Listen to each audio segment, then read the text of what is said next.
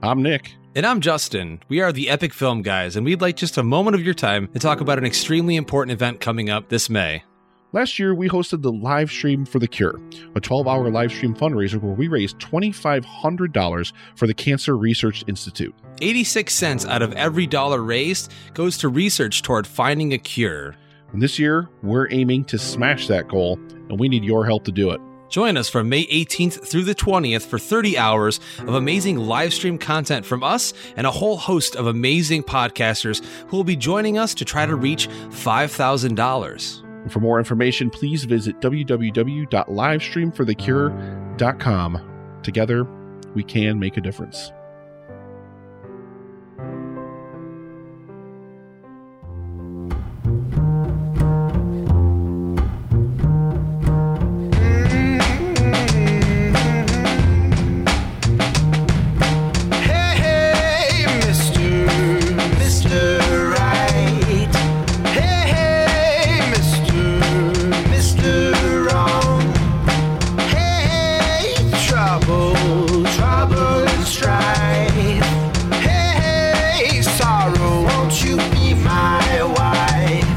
Today on Semi-Intellectual Musings, we turn our backs on humans to talk all things animals with the creator of the Species podcast, Mackin Murphy. We're also joined by Tracy for a roundtable chat about pet cloning, banning certain breeds of dogs, and what happens when a pet needs a new home. This is For the Love of All Species. Woman,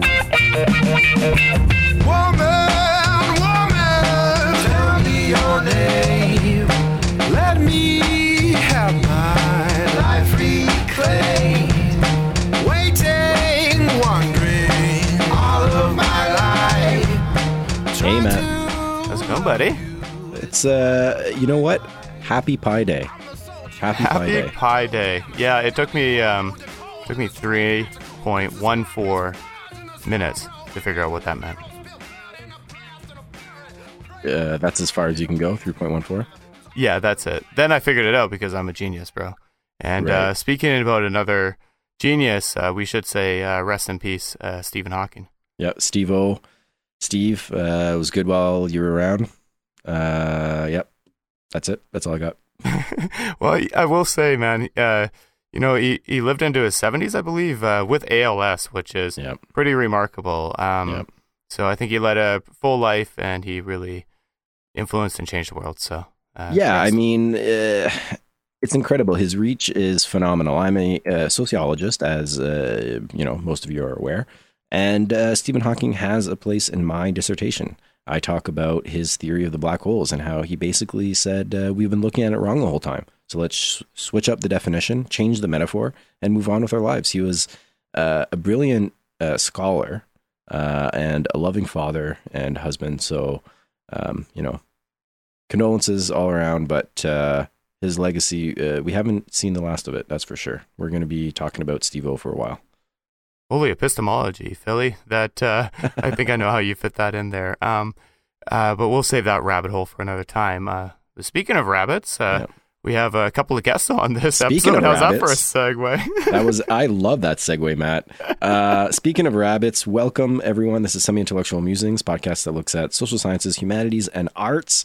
We do it by looking at books, music, film, sport. We do it by giving you our honest opinion, but we also do it by bringing on guests. And today we will be talking about all things animals with someone special. So, Matt, how about we bring him on right now? Let's do it. Hello, Mackin. Welcome to Semi-Intellectual Musings, and thank you for joining us today. Hey, how you doing? I'm doing well. How are you doing? I'm doing pretty good. Thanks for joining us, Mackin. Yep, no problem. For those of you who are not in the know, Mackin has a relatively new podcast called the Species Podcast. Each week, we learn about a new animal or species, and it's not only about facts, although each episode comes with a long bibliography, so it's right up our alley, Matt. But the Species Podcast is about stories and storytelling, and mixed with vegan ethics. Boy, it is a fantastic listen. I'm hooked. I have to tell you that, Mackin. Thank you. I'm glad to hear you're listening. I've been listening to your show as well. Well, thank you. That's awesome. We're mutuals. Thanks. Yes. But before we get into all that, we want to know a little bit more about your show. So tell us, when did you start? What's your shows about? Give us the elevator pitch of what the Species Podcast is. Right. So I started Species Podcast just a couple months ago. I've been really enjoying it. Basically, every week I choose a specific species of animal, and I get all the facts out there, like you said. But it's not just about the facts. It's not just about the biology. I also try to get into why the animal matters, who the animal is, and honestly, the animals that come on the show, so to say, the animals that I get the opportunity to talk about, every one of them is amazing. Like there has not been a single episode that I've gone into researching and haven't been surprised by something. There's always something there. For example, talking about beavers, I was very interested in them. The North American beaver, relevant to you guys in Canada. That's think awesome. The Canadian mammal, right? Something like that. Yeah. Yes, it's very important to us out here. Yes. I got a feeling that's the episode me and Phil both listened to first. Yeah, right. So, I mean, when I started researching that, I was very much interested in why they build dams, why they do the things they do, what they can do. And I had no idea that they could build dams that were, I mean, there's a dam right now in northern Alberta up there with you guys that's 850 meters long. Yeah. What is a rodent doing building an 850 meter long dam? And so there's stuff like that. But it also, I mean, that's not really biology. It's kind of a fun fact, an amazing story. But animals also kind of drag me down alleyways of like historical stuff because the beaver, again, I get into the North American hat trade and all this stuff and how and like silk hats versus felt hats and all this stuff. And so I end up in these really weird places that animals surprisingly can bring you. Well, on our show, I think the metaphor we use is rabbit holes. So I think that's personally what I enjoy most about your show. And I was so surprised about, so the first half, you give us all the beaver facts, let's say. And the second half, you hit us with the deeper questions. So I enjoyed in that episode, questions about, how human are they? Like the things they can do are so remarkable. Their ingenuity, it's so outstanding that brings up this question about, they're not just dumb little rodents swimming around in a pond somewhere. Right. Yeah, and you know what's funny there, Matt, is that right there when you started, you said rabbit hole, right? And that's just another example of how animals are so integrated into our society. We ignore them, we don't pay attention to them, and yet, like rabbits, they jump into our conversations, and we end up saying things like rabbit hole, or busy as a beaver, to take another idiom that kind of sneaks in there from the animal kingdom. And we end up realizing that even when we're not talking about animals, we end up talking about animals. But yes, I think rabbit hole for a myriad of reasons is a perfect way to describe the places that animals take you. Yeah. So one of the things we met on Twitter following the beaver episode, and my comment was that beavers they're kind of like Marxists. Oh yeah, yes, I forgot that was even how we. Yes. But. Aside from talking about the linkages that humans could see in animals, how did you get into talking about species in the first place? What's a little bit of the backstory around the podcast? Well, I guess it would be kind of a long story in that I've always been interested in animals all my life. I was always a young kid with the pictures of animals, the books open, watching David Attenborough on the TV. And I guess later, kind of at college age, I started getting into the philosophy of how we treat animals. And that kind of brought me back down this rabbit hole, so to say, the animal kingdom's rabbit hole. Right. And so I've ended up becoming really interested in what they can do. Because once I kind of got into the philosophical angle on animals, it was almost unavoidable to get into the biological place. Because when you start talking about why animals matter, if, as you said, Matt, they were in fact, and you acknowledge that they weren't, but if they were in fact just dumb rodents in a pond, then maybe using them as hats wouldn't be so bad. But then when you realize that when you kill a beaver, for example, their partner is going to mourn and their family is going to be destroyed, it becomes a more difficult question. And that's why People try to, other vegans especially, will try to separate the biological abilities and the biological realities of animals' existence from the philosophical things, and they end up missing the mark when they're talking to a lot of people, because if you tell the average person it's wrong to, let's say, kill a cow, then their response is going to be, well, cows are idiots, and I'm not. Right. So I get to eat them. Right. And then you show a cow, you show them a video of a cow, let's say, crying as their child is being taken away from them.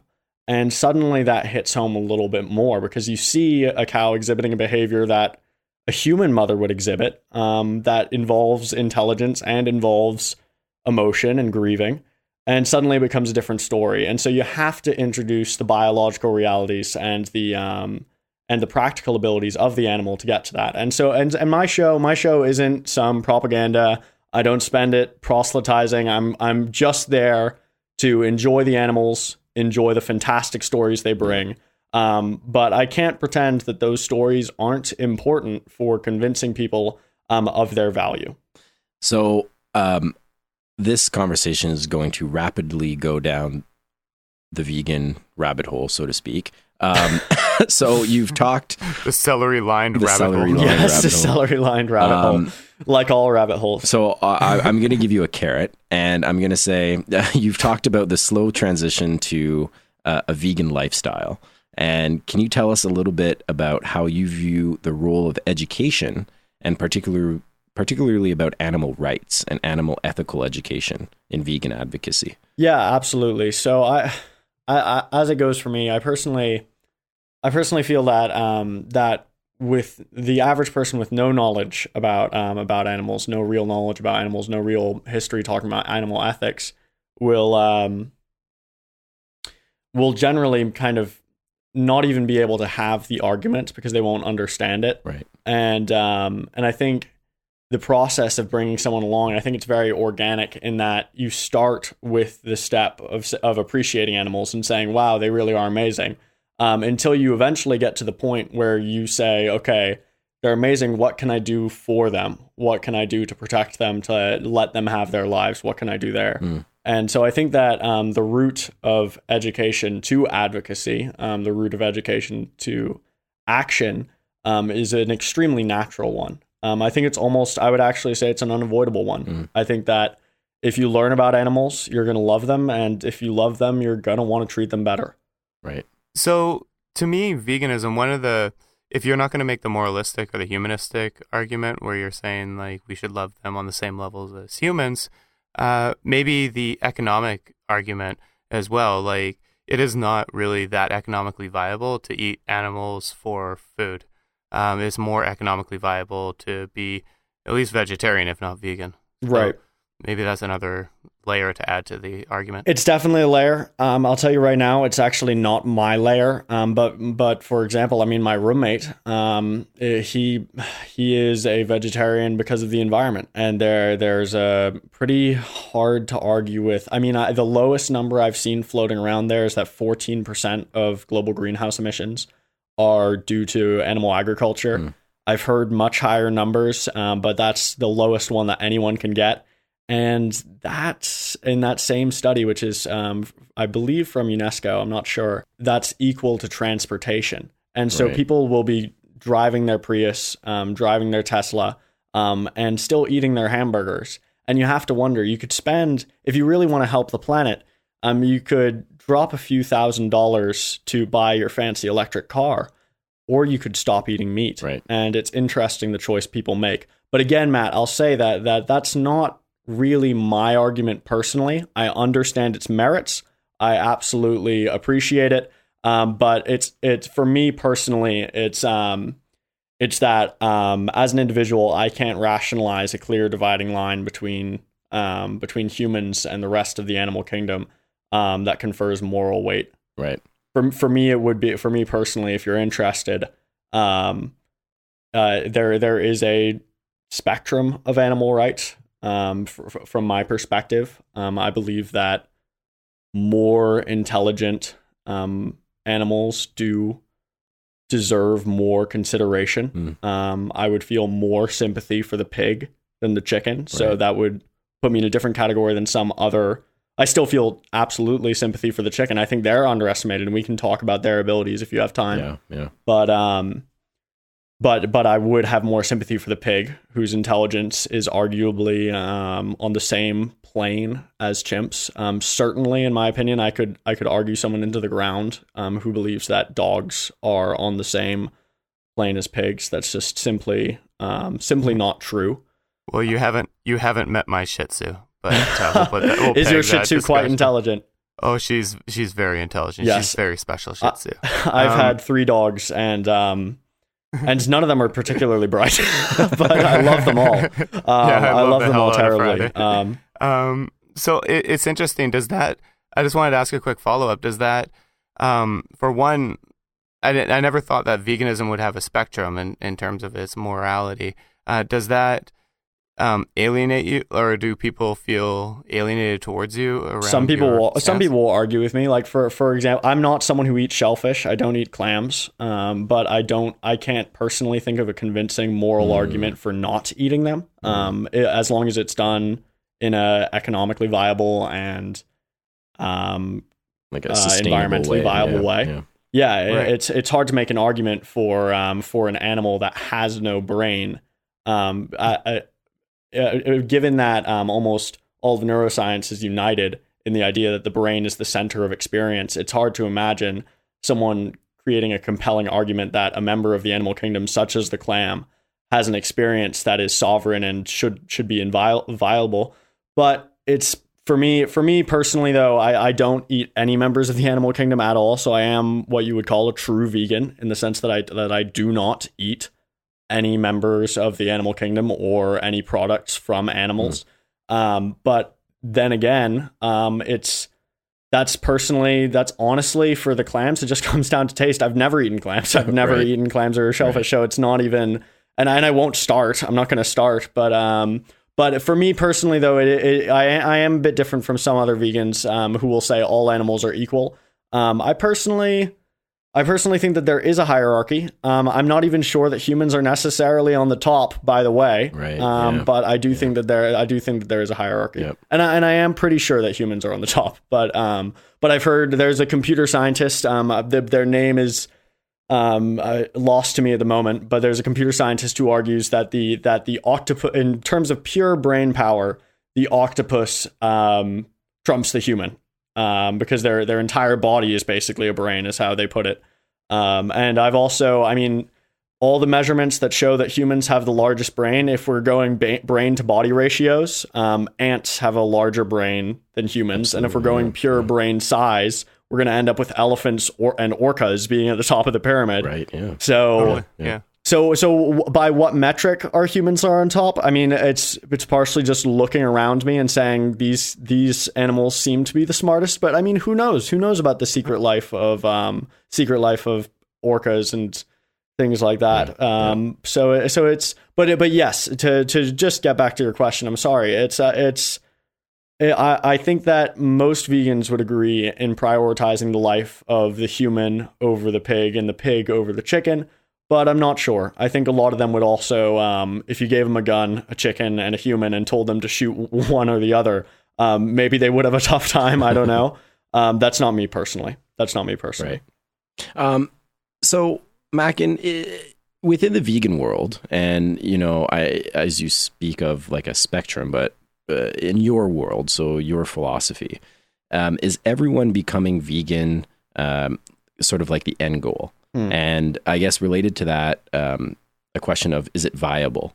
For me, oh God, I really don't want to alienate any vegans listening, but for me personally, I think that there's no moral way at all to kill an animal to eat them. I think that's whatever pleasure is gained from like you can see that vegetarians they live longer, their hearts are healthier. You can look that up. It's in Time magazine. It's in the journals. It's whether it's because vegetarians are on average richer or however, there are probably plenty of confounding things, but they are healthier. So you can live a healthy life. At the very least, you can live a healthy life. They're guilt-free at very least. Yes, and the lack of stress from being guilt-free probably makes them live longer, I'm sure. But so it's not that. And then economically, you can see the studies that that meat is the most expensive thing on your plate, unless you're eating avocados and almonds, as many vegans ironically are wont to do. But but unless you're putting those fancy foods on your plate, meat is going to be the most expensive thing. And so I do think that that veganism is viable for everyone. But I will also say that in terms of an end goal, I mean, I like I said, I don't think there's a single ethical way to eat meat. But I do think I can imagine a situation where, like, for example, I know people who own chickens, right? Yeah. And their chickens are like their pets, and they pick up their eggs because they're laying them all over the garden. And I don't see anything immoral about putting that egg on the frying pan. Okay. I just don't. But as long as they are in fact treating their chicken like their dog, and the chicken has a great life. Right. I could see a similar situation with a cow, but the cows it is trickier. Because in order to take milk from the mother, we have bred cows to overproduce milk, so you can have excess milk, so to say.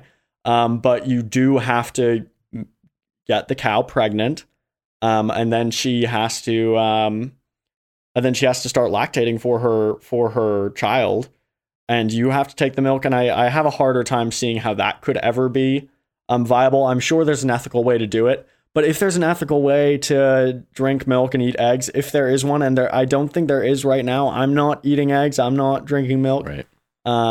But if there is an ethical way to do vegetarianism as opposed to veganism, I could imagine that. I don't know if it will happen. So I would be thrilled with global ethical vegetarianism. But I almost think that global veganism is more realistic. And I think I don't know. People have said to me that, and people say to vegans all the time that it's not realistic, right? But think about this: the modern ethical vegetarian movement only started in the 1970s. The modern iteration of it. The older one, probably 1870s. Yeah. But the modern one, 1970s with Peter Singer, right? And that's before even veganism. And now veganism's a thing as well.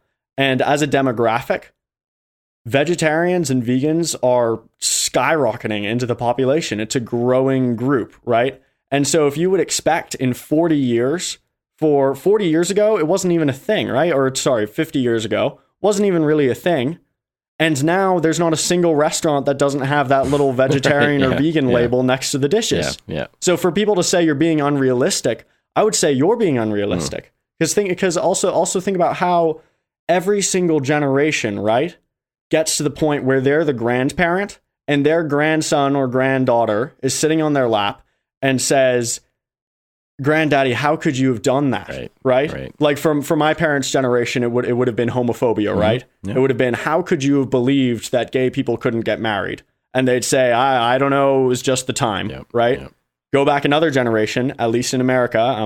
This would be the Irish for my side, but Americans, going back another few generations, it would be segregation, and they would say, well, it was just the way it was. And before that, it would have been slavery, right? And so that's the grandparent saying, well, it was just the time. I had no idea. And I can definitely see it being the case, right? That one day I hope this is the case, I'll have my grandson or my granddaughter on my lap, and they'll say, "Granddaddy, how could you have eaten meat?" And I'll say it was just the time. That's what I hope anyway. And that happens to every generation. It's going to be something. There's going to be something that we're doing that's unethical, that surprises us. Because that's been the case since the start of America. That's been the case. I mean, it wasn't the case before that. This is kind of a new trend in terms of the generational moral reform. But it's a new trend that's a very real trend, and it's a continuing one. It's absolutely a continuing one. And it's almost as if it's hard for people to eat ethically within the industrialized food system that we live in right now. So I think that's it's an interesting challenge, but you're right. There are options out there, provided, I guess, you can afford them. But as you say, eating meat is perhaps the most expensive way to consume calories in our modern industrialized food system. It's getting more convenient. Certainly, if you're in an urban environment, if you're in Boston, if you're in New York, you can eat vegan cheap and easy. I understand that some people in more rural environments will have a hard time even being vegetarian. I understand that. That's That's kind of the way it is in some places. I think that it's possible for almost every part of America to get away with it, but I think there are definitely still environments where it would be very difficult. But again, in urban environments, cheap and easy. Maybe not always convenient, but cheap and easy. All right, I'm going to move you a little bit away from vegan, but not too far away from it, because I think it's something that you hold close to your heart. Let's get out of this rabbit hole. It's terrible in here. Nobody likes it here. The listeners are leaving by the dozen. Come on. I'm not going to pull you out right yet. You haven't dug deep enough. But on the Mikey podcast, the Mikey Pod podcast, you touched on the idea of Darwin's influence, and you said something along the lines of that Darwin has done more for animal rights than any of us may attribute to him. Yes. Our listeners know Darwin. Chuck, can you expand a little bit on what you see as being the scientific side of Chucky's kind of research and discovery, and maybe link that to vegan ethics and morality, as you were just talking about? Absolutely. So you see, I've written a paper on this, and I've read a lot of it. I've got all my Darwin books within reach right now. I've got all of his works. That is impressive. Yes. Well, you know what? I'll say all of his published works that are accessible, and my girlfriend has stolen from her school library. Don't tell anyone, but she's stolen a couple of his more like less published work, so to say. Something that you wouldn't see new copies being produced, but you can still get the old copies on eBay if you really try. Yeah. But anyway, so I have all of his mainstream works, and I'll tell you that without Darwin, there is no logic for animal rights. There just isn't, especially, at least not in the Western world. You can go the Buddhist route, and then you've got a whole nother system there where it's a religious system. But if you start in our world, the Western world, then you're starting in a place where man was created apart from the rest of creation, and God brought forth the fish and the birds and the cattle for man's enjoyment. The animals exist for man, and obviously scientists were grappling with this because they were like, why does the parrot exist? Because he doesn't do us any good. Like, what is the parrot doing over there? The utilitarian and they make argument, weird conclusions. Yeah, and they make weird conclusions that that the parrots were created because they're nice to look at, and I would agree, they're nice to look at, but they weren't created for us. They were as much evolved as us. We're cousins. But yeah, so the logic is that if humans are just another animal, right? Like, assuming no one's willing to give up the fact that humans have moral value, and humans are just another animal, then how do you justify giving moral weight to your animal but not the other ones? Right. I think there are ways to do it, but I don't think that there are necessarily very rational ways. Like, if we look at, say, intelligence, and this would be Peter Singer's argument. And obviously, actually, after Darwin, the first animal rights movement came up immediately after the descent of man. And frankly, the timing is not a coincidence. I mean, there's a lot of logic that was taken from that, and you can read the speeches of animal rights activists at that time who were saying, who were quoting Darwin in their speeches. Darwin was not a vegetarian or a vegan, but he provides the logic. Without Darwin, there is no logic. Anyway, so Peter Singer's argument is basically that if you give, say, a profoundly disabled human moral consideration, right? They're not very intelligent. They're, let's say, specifically, they're less intelligent than a pig, but they're intelligent enough to have feelings. They're intelligent enough to go through some tasks, and they're intelligent enough to live life. It's hard to make an argument for eating the pig, but not for eating the profoundly disabled human, unless you're arguing. That's Peter Singer for you, Singer. Right? That, well, yes, and you know what? Don't associate me with Peter Singer, but that's the argument that he comes up with, and it's hard to deal with that line because without resorting to basically tribalism, where you say the humans are my people, and that's why I care about them. And if you admit that's the only reason you care about them, that's fine. But it's not exactly. It's certainly not. It's certainly not very emotionally compelling, is it? It's a bit. It kind of reeks of the same things as nationalism and racism, and basically that it's like, these are my people and that's why, as opposed to this kind of more noble, objective perspective on it, where you take a trait like intelligence or sentience or emotion and look at that instead. Listeners from the social science, humanities, and arts will probably cringe at the idea that Darwin could lead to something productive. That probably is the legacy of someone related to Darwin, but Herbert Spencer and the development of social Darwinism, which, on close read, Spencer's work dwarfs, doesn't even stand to the test of Darwin's work. Darwin, who is read and written about by Marx, and you and I, Mackin, went a few rounds on Marx. I don't think I convinced you to pick up anything by Marx anytime soon, but that's okay. Mackin, from a podcast that talks about a different species each week to vegan ethics and morality, back around to how Darwin really laid the groundwork for understanding of, really the benefit. And I'm going to say that if you read Darwin closely, you're going to get to love a lot of the same species that your podcast talks about. Yeah, I think the that's book I'd recommend by Darwin is The Expression of Emotion in Man and Animals. Beautiful.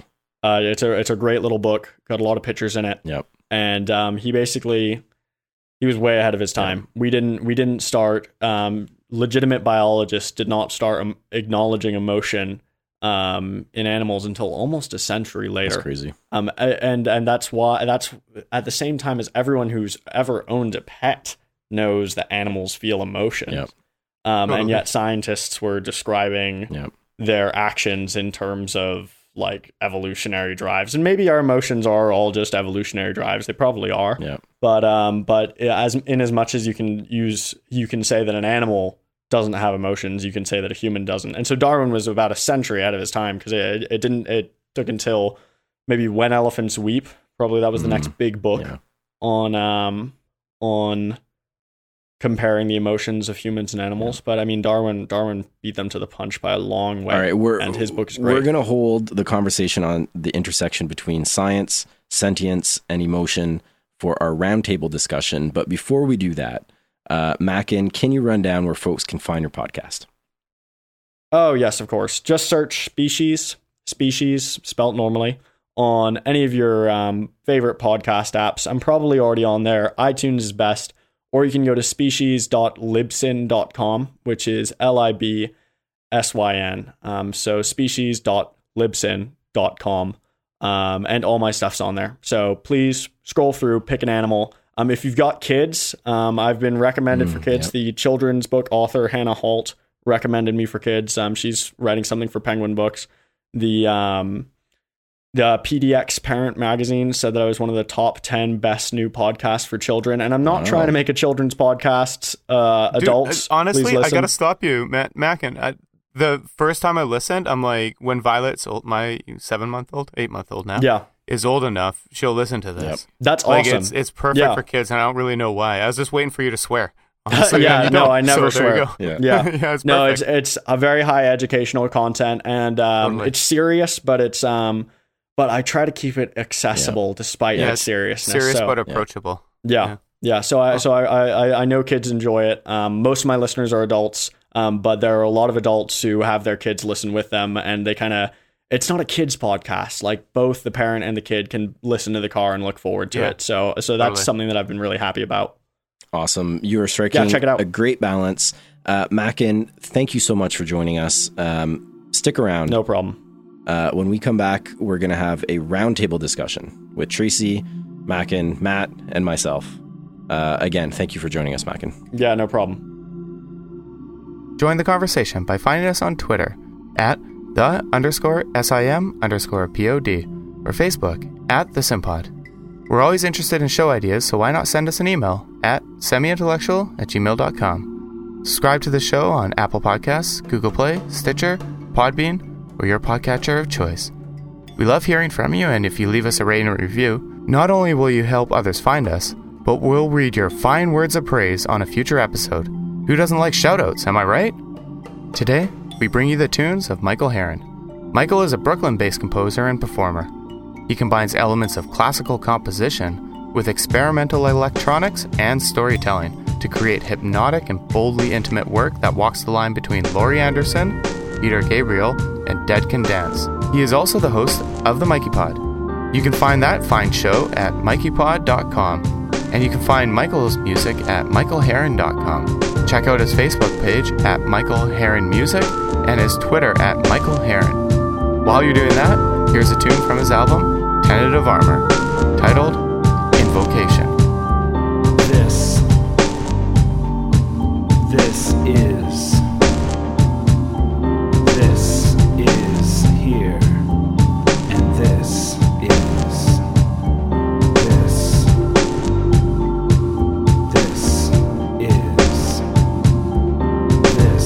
is here, and this is free. You might not know it yet, but these are your hands, silver and forgotten. And these are your feet, calloused and golden. And this is all you anyway. And you are here to be.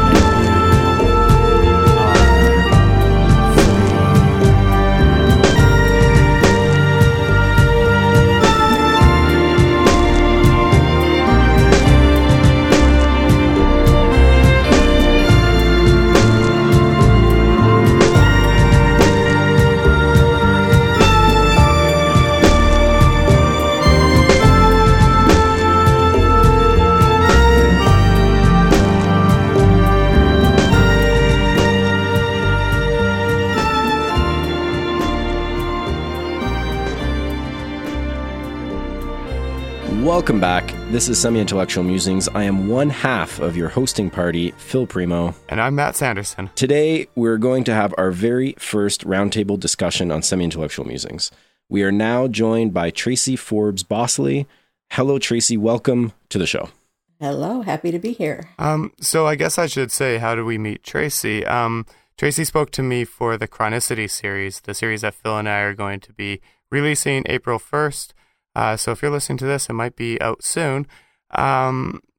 Tracy has Ehlers-Danlos and osteoarthritis, so we talked about that a lot. But then at the end of the conversation, I found out that she works at one of the largest no-kill shelters in her state, and is also proud to proclaim herself as a pit bull advocate. So I knew we had this talk coming up with Mac, and I'm like, oh, we got to bring Tracy in. So looking forward to digging into those topics, Tracy.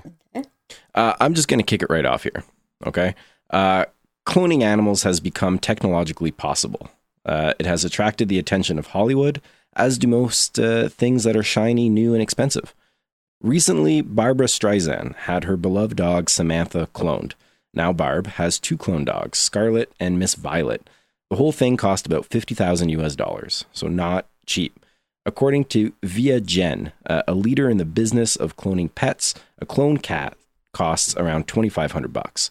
So why so expensive? Well, it involves a complex process of finding appropriate eggs, stripping those eggs of all trace markers, so the original DNA of the carrier animal, and then injecting it with the desired cloned DNA. So either you're dead or dying or old pet's tissue. You know, if I sound irate, I am, but I'm also quite puzzled by the whole process. It's complex and expensive, and it deals with DNA stuff. I don't know. I'm a social scientist. But I want to open our roundtable on some of the other potential costs of cloning. Mac and Tracy, have you heard of cloning your pets? Is it a thing that has registered in your worlds? Yeah, I'd heard of the Barbra Streisand incident. Yes. Yeah, I've heard of it happening before too. I'd heard that one of the 9/11 rescue dogs had been cloned. Yes. Actually. Yes. So yeah. Yeah. So the idea is to find and then clone exceptional animals. So the case of the 9/11 rescue dog was that this breed or this individual puppy was exceptional at finding people buried under rubble, and that this is something that should be, replicated? Am I using the right word? Right, a valuable trait, and you can buy a hero dog for $25,000. That's awesome. I'd buy it. Right, yeah. But I guess, aside from cloning the animals that we love, or the exceptional animals that can do work for us, I have a question of, is there already enough animals to go around? Like, do we need to be, in the case of cloning, literally engineering animals for our pleasure? My answer would be no. Okay. Tracy comes down on a no. Well, there are exceptionally amazing animals sitting in shelters waiting for homes. There are bright, intelligent animals.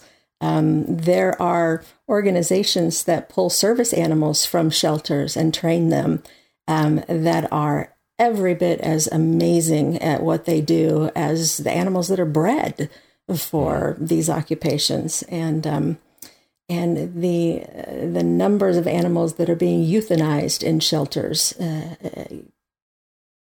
it's staggering.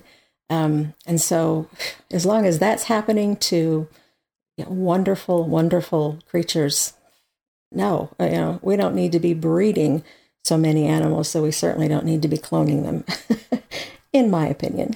Right. So, yeah.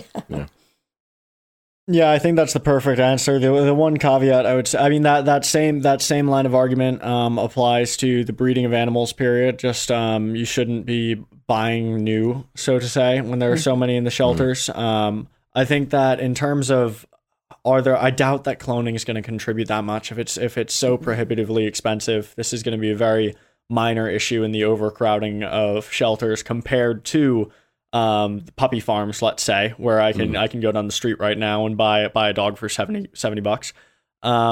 But what's interesting there, and I hadn't heard of this before, so I'm really talking off the top of my head. If there truly is an animal that is exceptionally capable at rescuing people, rescuing humans, it's hard to see why that wouldn't be for the greater good. I understand that cloning can mess up, but if lives are saved as a result, I can see a compelling case for cloning exceptional rescue dogs. But then again, there's so much genetic diversity that it's hard to imagine that one animal is so much more competent that you couldn't just breed those same traits into other rescue dogs. So I'm not sure.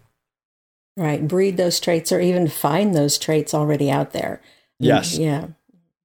Exactly. And So I think, and we were talking to Mackin earlier about the moralistic implications of all this and moral philosophy. So is the fact that we're literally cloning these animals for our pleasure, so for the hedonistic reasons, is that the thing that makes it morally reprehensible? And I'm thinking, I know Phil's thinking the same thing, but we did an episode in the past on Do Androids Dream of Electric Sheep, the book that Blade Runner was based on. So in that book, they actually were building animals for people's pleasure and sense of self-worth. So I wonder, is it the hedonistic qualities of cloning animals for our pleasure that makes it morally reprehensible? Well, from my perspective, yes. I think that it makes it it's not what makes it morally reprehensible, but it's what makes it morally inexplicable. Yeah. It's hard to make a compelling argument for spending $50,000 on cloning your dog when you can get other dogs that already exist. They're already in the world and are in need of care. Probably just a few blocks away, maybe a few miles, maybe in the next town over, maybe in several towns over. But either way, it's a drive away, and it's hard to see why that's justifiable. I also think it does contribute significantly less to the problem than the breeding of animals, however, and so it's kind of a drop in a whole ocean of problems. Yeah. Spending time in rescue, though, I can't help but think of what kind of resources that $50,000 would buy in terms of food and medical care and everything that those shelters need. My approach to it is a little different. I kind of see a problem in the idea that by replicating or cloning DNA, that we can find the traits that are socially desirable. And I'm one to kind of side with the idea that these dogs or cats or whatever learned socially through interaction these traits that then we decide are desirable. And I don't think they're going to be able to get that just by a DNA clone. So in my mind, like if you stretch it out to a philosophy, is that our DNA contains how we socially enter into relationships with one another, and I think that is really a dangerous assumption to make. Yeah, I'm skeptical of that idea too, Philip. Yeah. I can't imagine that that a cloned rescue dog is going to be any more competent than. I mean, honestly, look at the Beagle Brigade in airports. This would certainly support Tracy's idea of finding those traits. Those are just beagles taken out of the shelter. Yep. Those are rescue beagles. They're not bred. The Beagle Brigade that you see in your airport that seems so fabulous, they're not specially bred at all. They're just beagles. Yep. The traits are already there for that job. I guess I wouldn't know about the sniffing out of rubble, but I mean, I could see a breeding program being advantageous there, but certainly a cloning program seems a little bit inefficient, maybe overboard, and perhaps ineffective. Yep. And, just again to echo, I think Tracy's really great point is that $50,000 could be put to better use. Yeah. Okay. My last point about this, and then we can move on, I think, but it's a big point. Most of this cloning and the initial trials and experimentation have been done in South Korea, where, as we know, animal abuse laws are quite a bit different than they are in North America, in Canada, or the United States. Some anti-cloning experts have said that there has been a large amount of suffering from animals during experimentation phases and continues during the egg collection phase of the cloning process. Do either of you think that we need to move towards a ban on cloning pets? I think you could make a case for it. Yeah, I mean, I do think you could make a case for it. That's a big question. Yeah, that's a big question. and I'm kind of coming down on the definitive, right? Like, do you want to ban it? Yes or no? I'm not good at black and white. I'm not good at 100% this or 100% that. So maybe do we need to have some laws to regulate it then, in your opinion, Tracy? Yeah. There definitely needs to be regulation. There needs to be somebody watching. There needs to be a close eye on anything like this. Yeah. Now, what about you, Mac? And what do you think about having some regulations put in place around cloning pets? I think anytime animals are involved, there should be regulations. In terms of whether there should be a ban on cloning, I think that cloning is immoral not because of the act of cloning is immoral, but because the failures in the act of cloning and the process of experimentation to achieve cloning lead to immorality. You end up with failures. Not every cloning attempt is successful, and so you're willfully creating an animal that has been born to suffer, and that's not fair. I mean, just recently, I'm just now remembering this piece of news that there was, I think it was 2 macaques, I'm not sure, but two species of primate. One species of primate, 2 members of that species were cloned successfully, I believe, in China. And I think that it's rapidly approaching. If you can do one species of primate, it's just humans aren't that far away. Humans aren't that far away.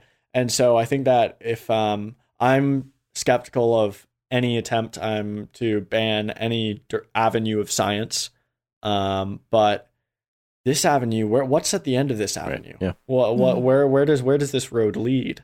And it doesn't seem to be going somewhere necessarily productive. But again, just it's hard for me to make any vote that would preclude scientific inquiry, but I can't see any good coming of cloning for the animals or ourselves.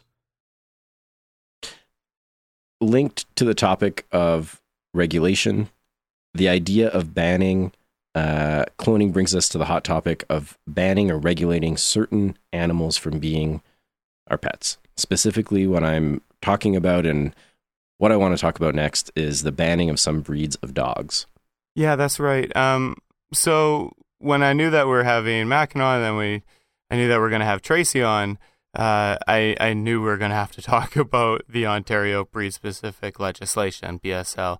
So the other day I was in the pet store and I was talking to our pet store clerk, and she gave me permission to use her name. It's a great name, Emily Quackenbush.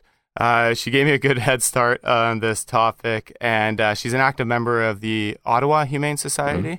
And I also shamelessly plugged our show to her. So if you would, everyone, could we just say a quick hi to Emily, new friend of the show? Hi, Emily. Thank you, guys. So I did some research. Ontario passed a breed-specific legislation in August of 2005. It bans pit bull specifically as a breed. In a second, we'll get into how we can expect bylaw officers to also be geneticists and what the moral implications of snatching Fido and taking him off to the Humane Society to be euthanized are. But I think it would be interesting to just outline some of the details of the legislation itself, and then we'll get into some of the wider issues. So Bill 132 in Ontario is the Dog Owner Liability Act, a great acronym, DOLA. The legislation bans pit bulls, as I said, in Ontario, and then it also places restrictions on existing pit bulls and toughens penalties for people who are found to be breeding or fighting pit bulls. It bans the owning, breeding, transferring, importing, or abandoning of pit bulls. It bans them when training them to fight. That you have to get permission if you are off of your property on someone else's property and you have them without a muzzle or a leash. The leash needs to be a maximum of 1.8 meters long. Muzzle should be, and this is what I think is interesting, muzzle should be humane, but strong enough and well fitted enough to prevent the pit bull from biting. So it's interesting. The law took effect on October 28th, 2005.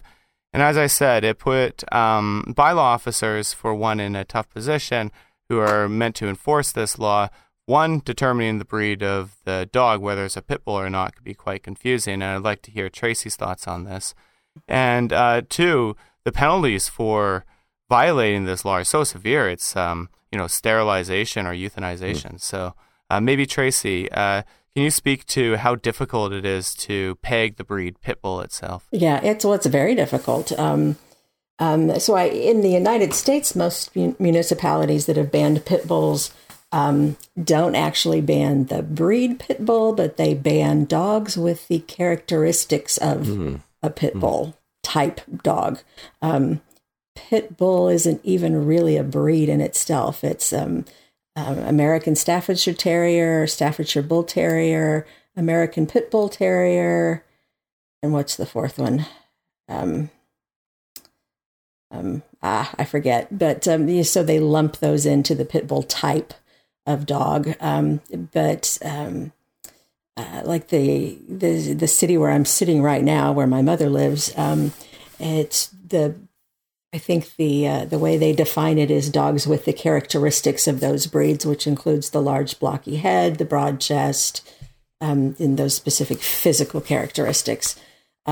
And other cities close to here that do it are also based on that appearance. So it's based on physical appearance. You could bring a DNA test that says there's not a drop of any of those type of blood in this dog, and they'd say it's still banned based on the physical appearance of these type breeds. So it's very hard. It's very hard to pin that down. Exactly what qualifies, what fits that. That definition. A lot of them are like the mistaken impression that if they have that head shape and that jaw shape, that it's like bite strength, or the myth of the locking jaws and things like that. So makes it difficult. It's almost like I know it when I see it, Right.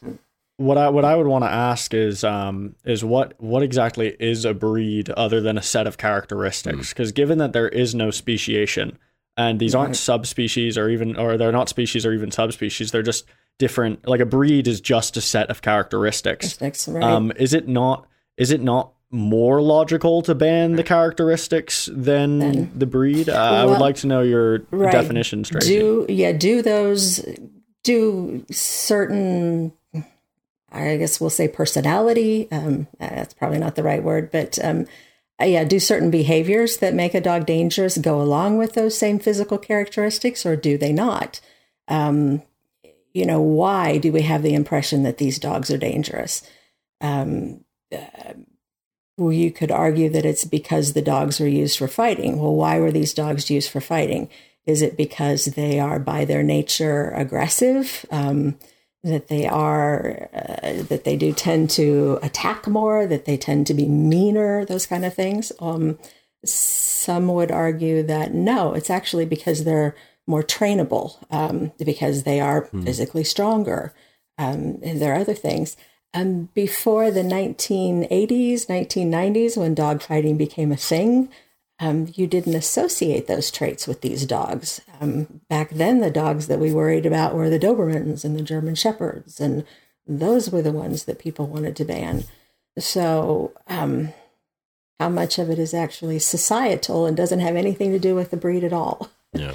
So, so that's really the question. Yeah. Were pit bulls not bred and artificially selected for their capacity for violence? Were they not bred for those traits? They were bred for their trainability and their willingness to please their owner, and that's how willingness. Sorry, I didn't mean to interrupt. Go ahead. Oh, that's okay. They're strong, and if you train them to fight, and that's what you want your dog to do, and your dog wants to please you, then it's going to fight. Yep. Right. So. Well, I guess with willingness to train to please their owner as an isolated trait, if Basset hounds have plenty of willingness to please their owner. You know what? They're a bad example because of trainability. Let's say beagles. Right. Could if no matter how much I trained a beagle, they're not going to be putting up the kind of attack statistics that pit bulls manage to put up. Because they're not as strong. They're not as strong. They don't have the same bite strength. So they can bite and slash and tear, but they don't have as strong jaws. So right. Yeah. So why is it then that that other big dogs don't there are dogs that are plenty bigger than pit bulls. I don't know about jaw strength. They are extremely muscular. Their necks are extremely thick. Yeah. But something. Yeah. Right. But if you look at the mastiff stats, I've got a few just because since Philip told me you're going to be much more educated on this topic, but I've got a few studies in front of me, and all of them seem to unanimously agree that pit bulls are putting up just absurd numbers. Like the Children's Hospital of Philadelphia found that 51% of attacks were from pit bulls, and 6% were from mixes of pit bulls and another breed.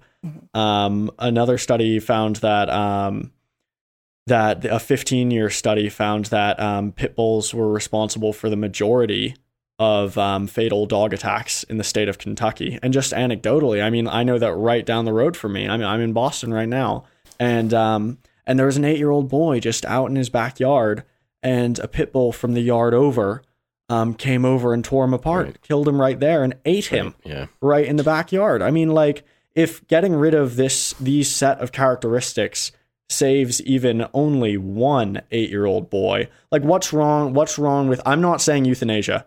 I abhor that idea. I think it's morally reprehensible and illogical.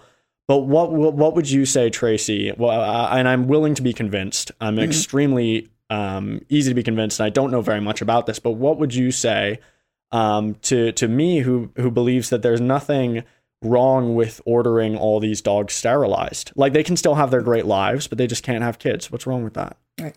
Well, I actually don't have a problem with spay-neuter programs for pit bulls. If you take those statistics that you have, like what percentage of attacks are by pit bulls, and compare them to what percentage of the total dogs are pit bulls in those areas, that's part of it.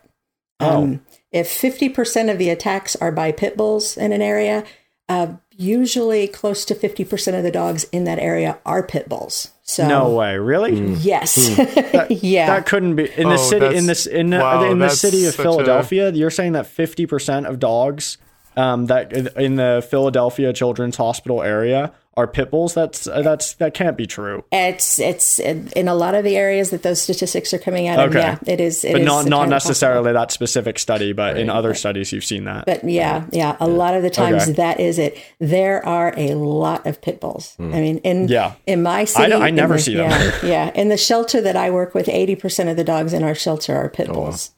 Yeah. So a lot of the dog bites in our city are going to be by pit bulls because that's what's out there. Right. I go down to the MSPCA. It's a stone's throw from where I am right now, and yes, there are pit bulls all over that shelter. But when I go into people's homes, there aren't so many pit bulls, which kind of makes me think that even if pit bulls are more likely to be abandoned, maybe due to some obstinacy, maybe due to a little bit of truculence in the pit bull genome. Yeah. I don't know. Like, why would you say it is that, you know what? I'm going to look up dog ownership rates just I feel like I never see pit bulls anywhere but a shelter or on the news because they killed somebody. Well, that's why you see them. That's why you see them end up in shelters, right, Tracy? Like, is because you see these news stories of pit bulls attacking people. So people either give up their own pit bull because they don't want the scorn from their neighbors, right? And that's where it gets back to the social stigma, if not taboo at this point, of pit bull ownership. So, Tracy, I was wondering, I'm really fascinated by the fact that you work at this very large animal shelter. So I was wondering if we can get into some of the politics of animal shelters, essentially. Like, you were also mentioning that it's a no-kill animal shelter as well. So I was wondering if you can just sort of share some experiences of your time working with the animal shelter. So well, these days I work more with the cats than the dogs, but we and when I say working, it's volunteer work that I do. So and I call that, and I think we talked about this, but I call that work. Yes, it's still work. It's still work. But the nonprofit organization that runs the shelter for the city of Kansas City, we are the third largest open admission no-kill shelter in the U.S. Although when you go to the second largest, which I think is Austin, they're like 4 or 5 times as large as us. So there's a big step in size from the next biggest to us, but it's still a pretty significant accomplishment. They took over 6-7 years ago for this when the city was running the shelter itself, and they had a 40% live release rate and achieved better than 90% within a year. So It's pretty amazing, what they can do. They don't euthanize for behavior. They don't even euthanize for illness unless the pet is suffering, unless the animal's really suffering. So there are animals that live in hospice for as long as they can be comfortable and have good quality of life. We have a parvo. We treat parvo quite successfully as well. We have special behavior programs, trainers on staff. I'm very careful about placing dogs that, appropriately in homes that are suitable for them. I just do a lot of amazing things. And what I spend a lot of my time doing these days is we have a feral cat rehab program. So working with spending more time with the cats that come in off the street that maybe don't need to go to a barred home, but maybe are more with a little time and effort can become socialized and go into an indoor home with the family. They just need a little attention to get them suitable for that. Neonatal kittens, the bottle babies, and those really? that come in. Yeah, we take care of them and raise them and until they're old enough. And my daughter and I do a lot of that too. So we work with a lot of the bottle babies, and everything that can be saved, we save. That sounds bottle feeding kittens. I mean, that just sounds like a slice of wonder. It is. It's awesome. It's like having a newborn, only they grow up fast. So to take a left turn back into cynicism and negativity over here. What are some of the challenges that your shelter faces? And then we'll kick it over to Mackin as well, and we'll talk more generally about challenges U.S. shelters faces. Yeah, the challenges are money, always enough money, space, having room for all of the animals, so, easy to get crowded, medical issues, funding for that. We are in the process of building a new building, a new facility. They passed a bond issue last year, so the new shelter's being designed, but in the meantime, we're crowded. We're in an old building that wasn't even meant to be an animal shelter, so there's never enough room. So, getting the animals, out fast enough and taking care of them. Enough staff, enough volunteers. Just getting all the needs met. Educating the public, and people to keep their dogs, keeping animals in their homes. They have a lot of outreach programs trying to help people keep their pets when they want to. They have a food pantry. If people simply want their pets but can't afford to feed them, they try to give support in that way. They try to work with training and, dealing with behavior problems and helping people solve issues before they have to surrender a pet. Every animal that comes through the shelter leaves spayed or neutered. I think that's important too. Like I said, it is actually a law in Kansas City that all pit bull type dogs have to be spayed or neutered. You can't breed them in the city. So because we have an overcrowding and overpopulation issue with them. Yeah. So are you okay with that law? Do you think that that's acceptable? I am okay with all dogs being spayed or neutered regarded of breed. Oh wow.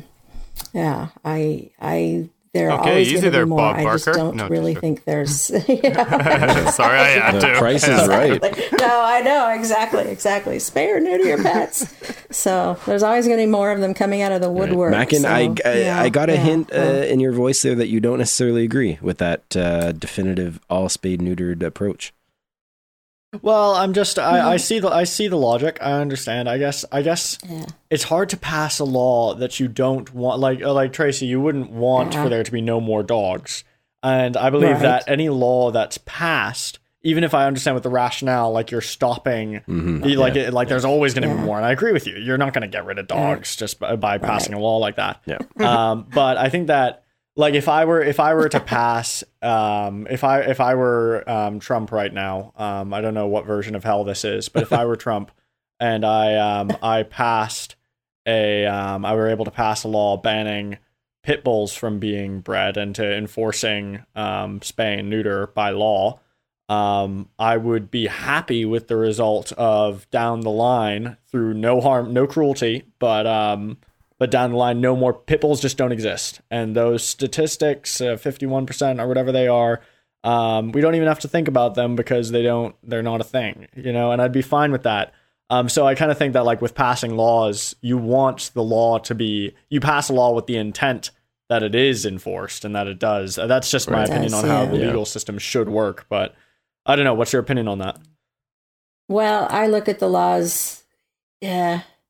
I don't know. I guess I'm down here in the trenches looking at it from the practical point of view, as I know they'll never be officially enforced perfectly. So, Yep. you know, I guess I'm a little more practical in the way I look at it. It's like, yeah, there's always going to be more. The question of enforcement always comes up when we talk about governing laws, restrictions, all that kind of stuff. And, you know, one thing that kind of came to my mind, and I'm going to close up with this, but I'll leave the last word to Mackin and then to Tracy.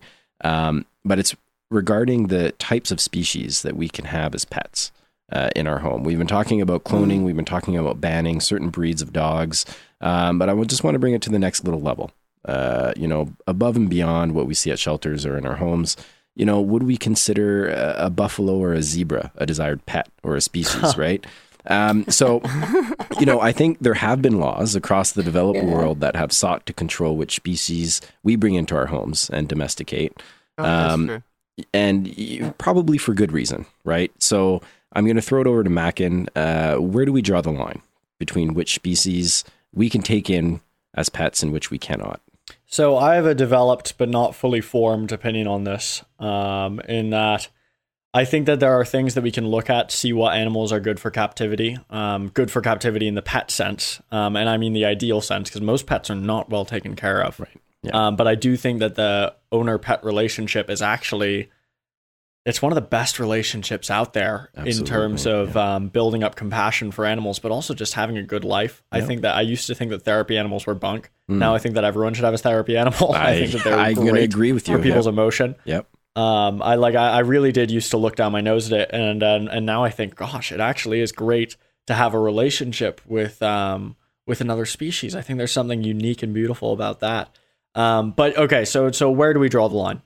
I think that you can look at some things. You can look at home range. For example, polar bear has a home range of, I believe, 8,000 miles. Like, it's for something ridiculous. It's not really, but it's something. It's not that big, but it's something ridiculous. They're out there for miles and miles and miles. And so if you put them in a zoo, even a huge habitat zoo, that's just not the same amount. And so you see that they're susceptible to zoochosis. Right. But then you take some species of primate, let's say, for example, marmosets, which are very small animals, don't necessarily have as big of a home range. They tend to be more happy in zoos. They seem to live out in this more or less happy way. There's no jaguars coming for them, right?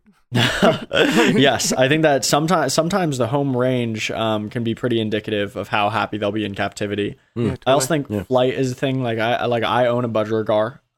They're extremely smart animals. They're extremely social animals, native to Australia. They're the pound for pound language champion. They can learn hundreds of words, and the record holders know well over 1,000 words of English. My budgerigar speaks nonstop and sounds like a human when he does, and he is smaller than my hand.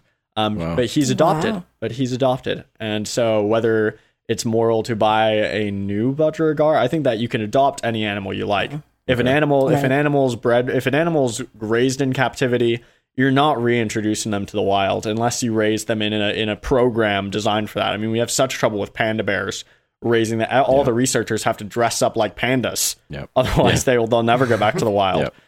Which is go Google images right now and look up pandas being reintroduced to the wild, and you'll see a bunch of fools dressed as pandas. Or check out my panda bear episode.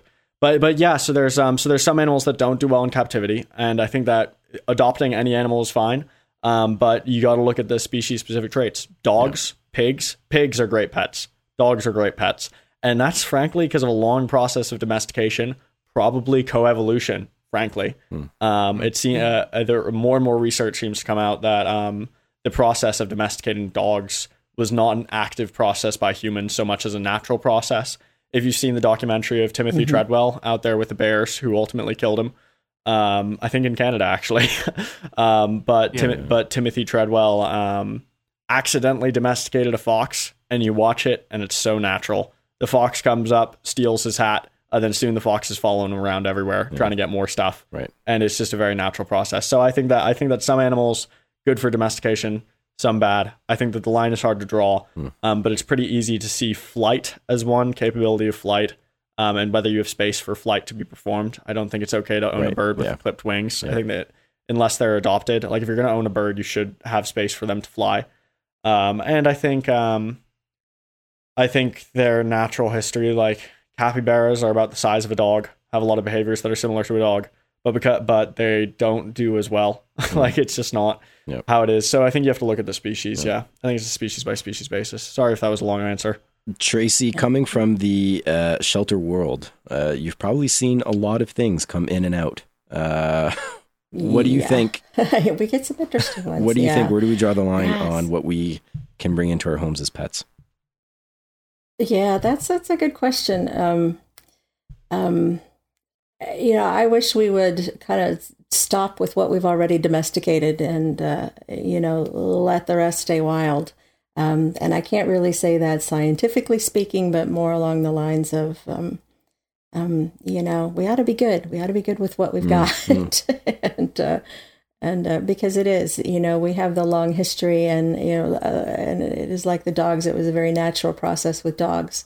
And, they cohabitate with us so well. I'm not so sure the same thing to be said of cats. Right. It's a fine line that we walk with cats. And I'm not so sure if we ever really did domesticate cats. They're just sort of there. Yeah, okay. I agree. I agree with that. Yeah. I think that if you look at the phenotypic differences and genetic differences between cats and wild cats, it's minimal. And if you let a dog out into the middle of the woods, they're going to find people. Cat, going to go try to find some mice. They're going to be fine. Yeah. Right. Yeah. And honestly, look at how we domesticate cats. The cats in Boston are just in the city. I mean, it's absurd. Yeah. Like house cats are I don't know. I don't know if there's any such thing as a true house cat. So no. The biggest problems that we have cohabitating with our cats is when we try to make them conform to what we want, right, instead of conforming our lives to what they need. Ooh. So, and that is why I'm a dog lover. Yeah, me too. I'm conform to me, dog. Yeah. So, but Mac and I like what you said about if you really want one of these animals, adopt, because there are ones out there where it's too late and they need a home, so adopt them. Yep. Amen. And let's leave the wild ones wild. Yeah, so. I agree. All right, folks, I'm going to have to wrap it up. This was a awesome chat. Thank you so much for joining us, Mackin and Tracy. Thank you. I learned a lot and I have a different perspective on things now. Tracy, you've opened my eyes to some of the difficulties that shelters can face. And Mackin, you've made me want to turn to research to see just how many pit bulls are living in my city right now, because the disproportionate number might impact my walking. We'll see. That's hilarious. And for some reason, I just want to do moral philosophy now. And I feel kind of gross about that. Yeah. So thanks, Mackin. I'm going to go eat salads. I'm going to go take a shower. Yeah, Matt, go have a shower. I'm going to go eat salads for the rest of the week. Thank you for joining us. If you'd like what you heard today, you can follow us on Twitter at @the_SIM_POD. We're on Facebook at the SimPod. Send us an email. Tell us what you thought of our roundtable all about the species we love. semiintellectual@gmail.com. And you can subscribe to the podcast at thesim.podbean.com. We're on iTunes, Stitcher, everywhere else on the internet. Thank you so much again, Mac and Tracy, for coming on the show. Yep, that was great. Thanks. Thanks for being on, guys. Thank you. So we're going to leave you with another song from Michael Heron. Michael is an artist in resident at Tamerlane Farm Animal Sanctuary, where he created the solo multimedia theater piece, The Animal Show, which premiered in New York City in 2016 and continues to be performed in venues throughout the United States. Michael is also a proud vegan and podcaster. So basically, he's going to become a good friend of the show. Please go check out Michael's work. You're going to find something interesting. We are absolutely sure of that. And if you like what he does and want to support him and help him make more amazing music, consider becoming a Patreon on his Patreon page. If you do, send him a note and say you found him through us. You can do that on his Facebook page at Michael Heron Music or his Twitter at Michael Heron. Thanks everyone for listening. Here's When Will It Bloom, the Known Space remix off the album Tentative Armor Reworks. Talk to y'all soon.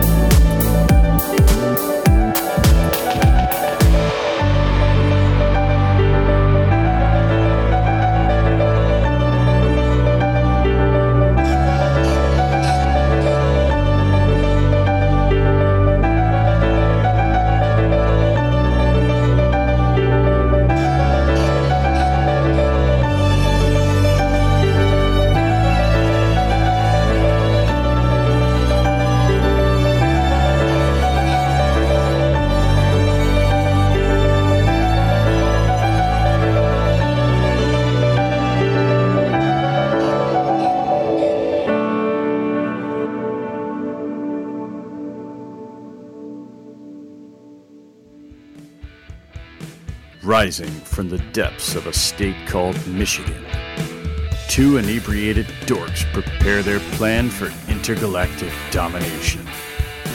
Mixing their extensive knowledge of geek culture with their insatiable thirst for alcohol, these two man-children bring you a show like you've never heard before.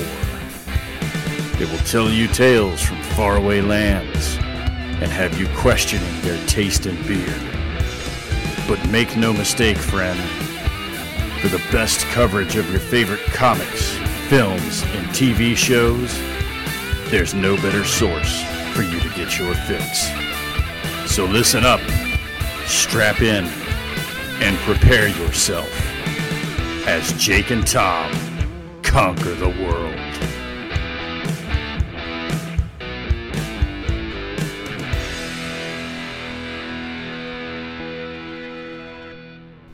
Hey everyone, I am Perry Johnson. I am Lindsay Johnson. We host Hello Live WTF, a weekly podcast where we discuss relationships, parenting, marriage, death, life, health, and all the WTF that comes with it. And we have a very blunt opinion about things. You can find us on iTunes, and Stitcher, and SoundCloud, Podknife, and of course. We'd love to get to know you better, so join us on Facebook or Twitter at Hello Live WTF. And remember, you decide what the F is for. The Cult of Domesticity is a weekly podcast created by two best friends who share a love of history, true crime, literature, somewhat current events, and everything else in between. Join us every Thursday as we cover things that interest us and hopefully you too. You can find us on iTunes, Spotify, Google Play, and most other podcast listening apps. We're also on Twitter, Instagram, Facebook, and YouTube, and we cannot wait to hear from you. Bye! Bye!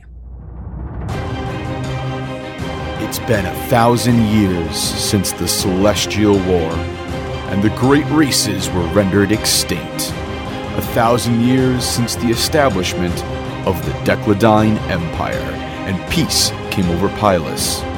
But an ancient secret that promises of untold power has broken the alliance and threatens to destroy the realm. Join our heroes, Tash. Grab Daryl, get out. I will follow you. Go.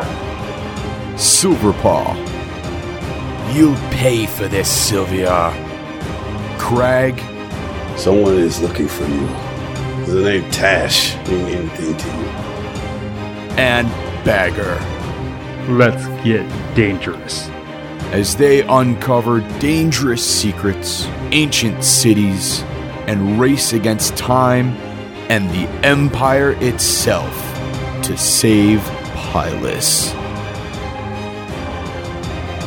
Download The Stranger Lands now, before it's too late.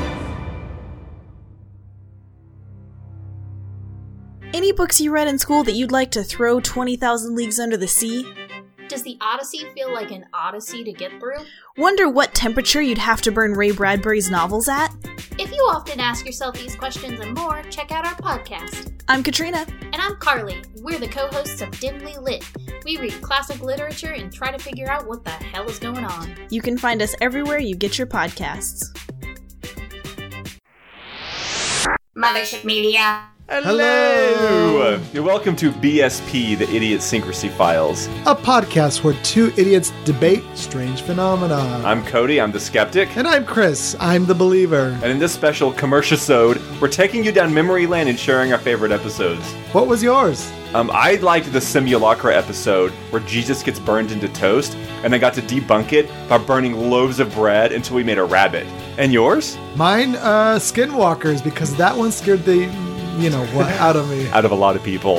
You can find us wherever you listen to podcasts by searching BS Pod PHX. Bye! Bye.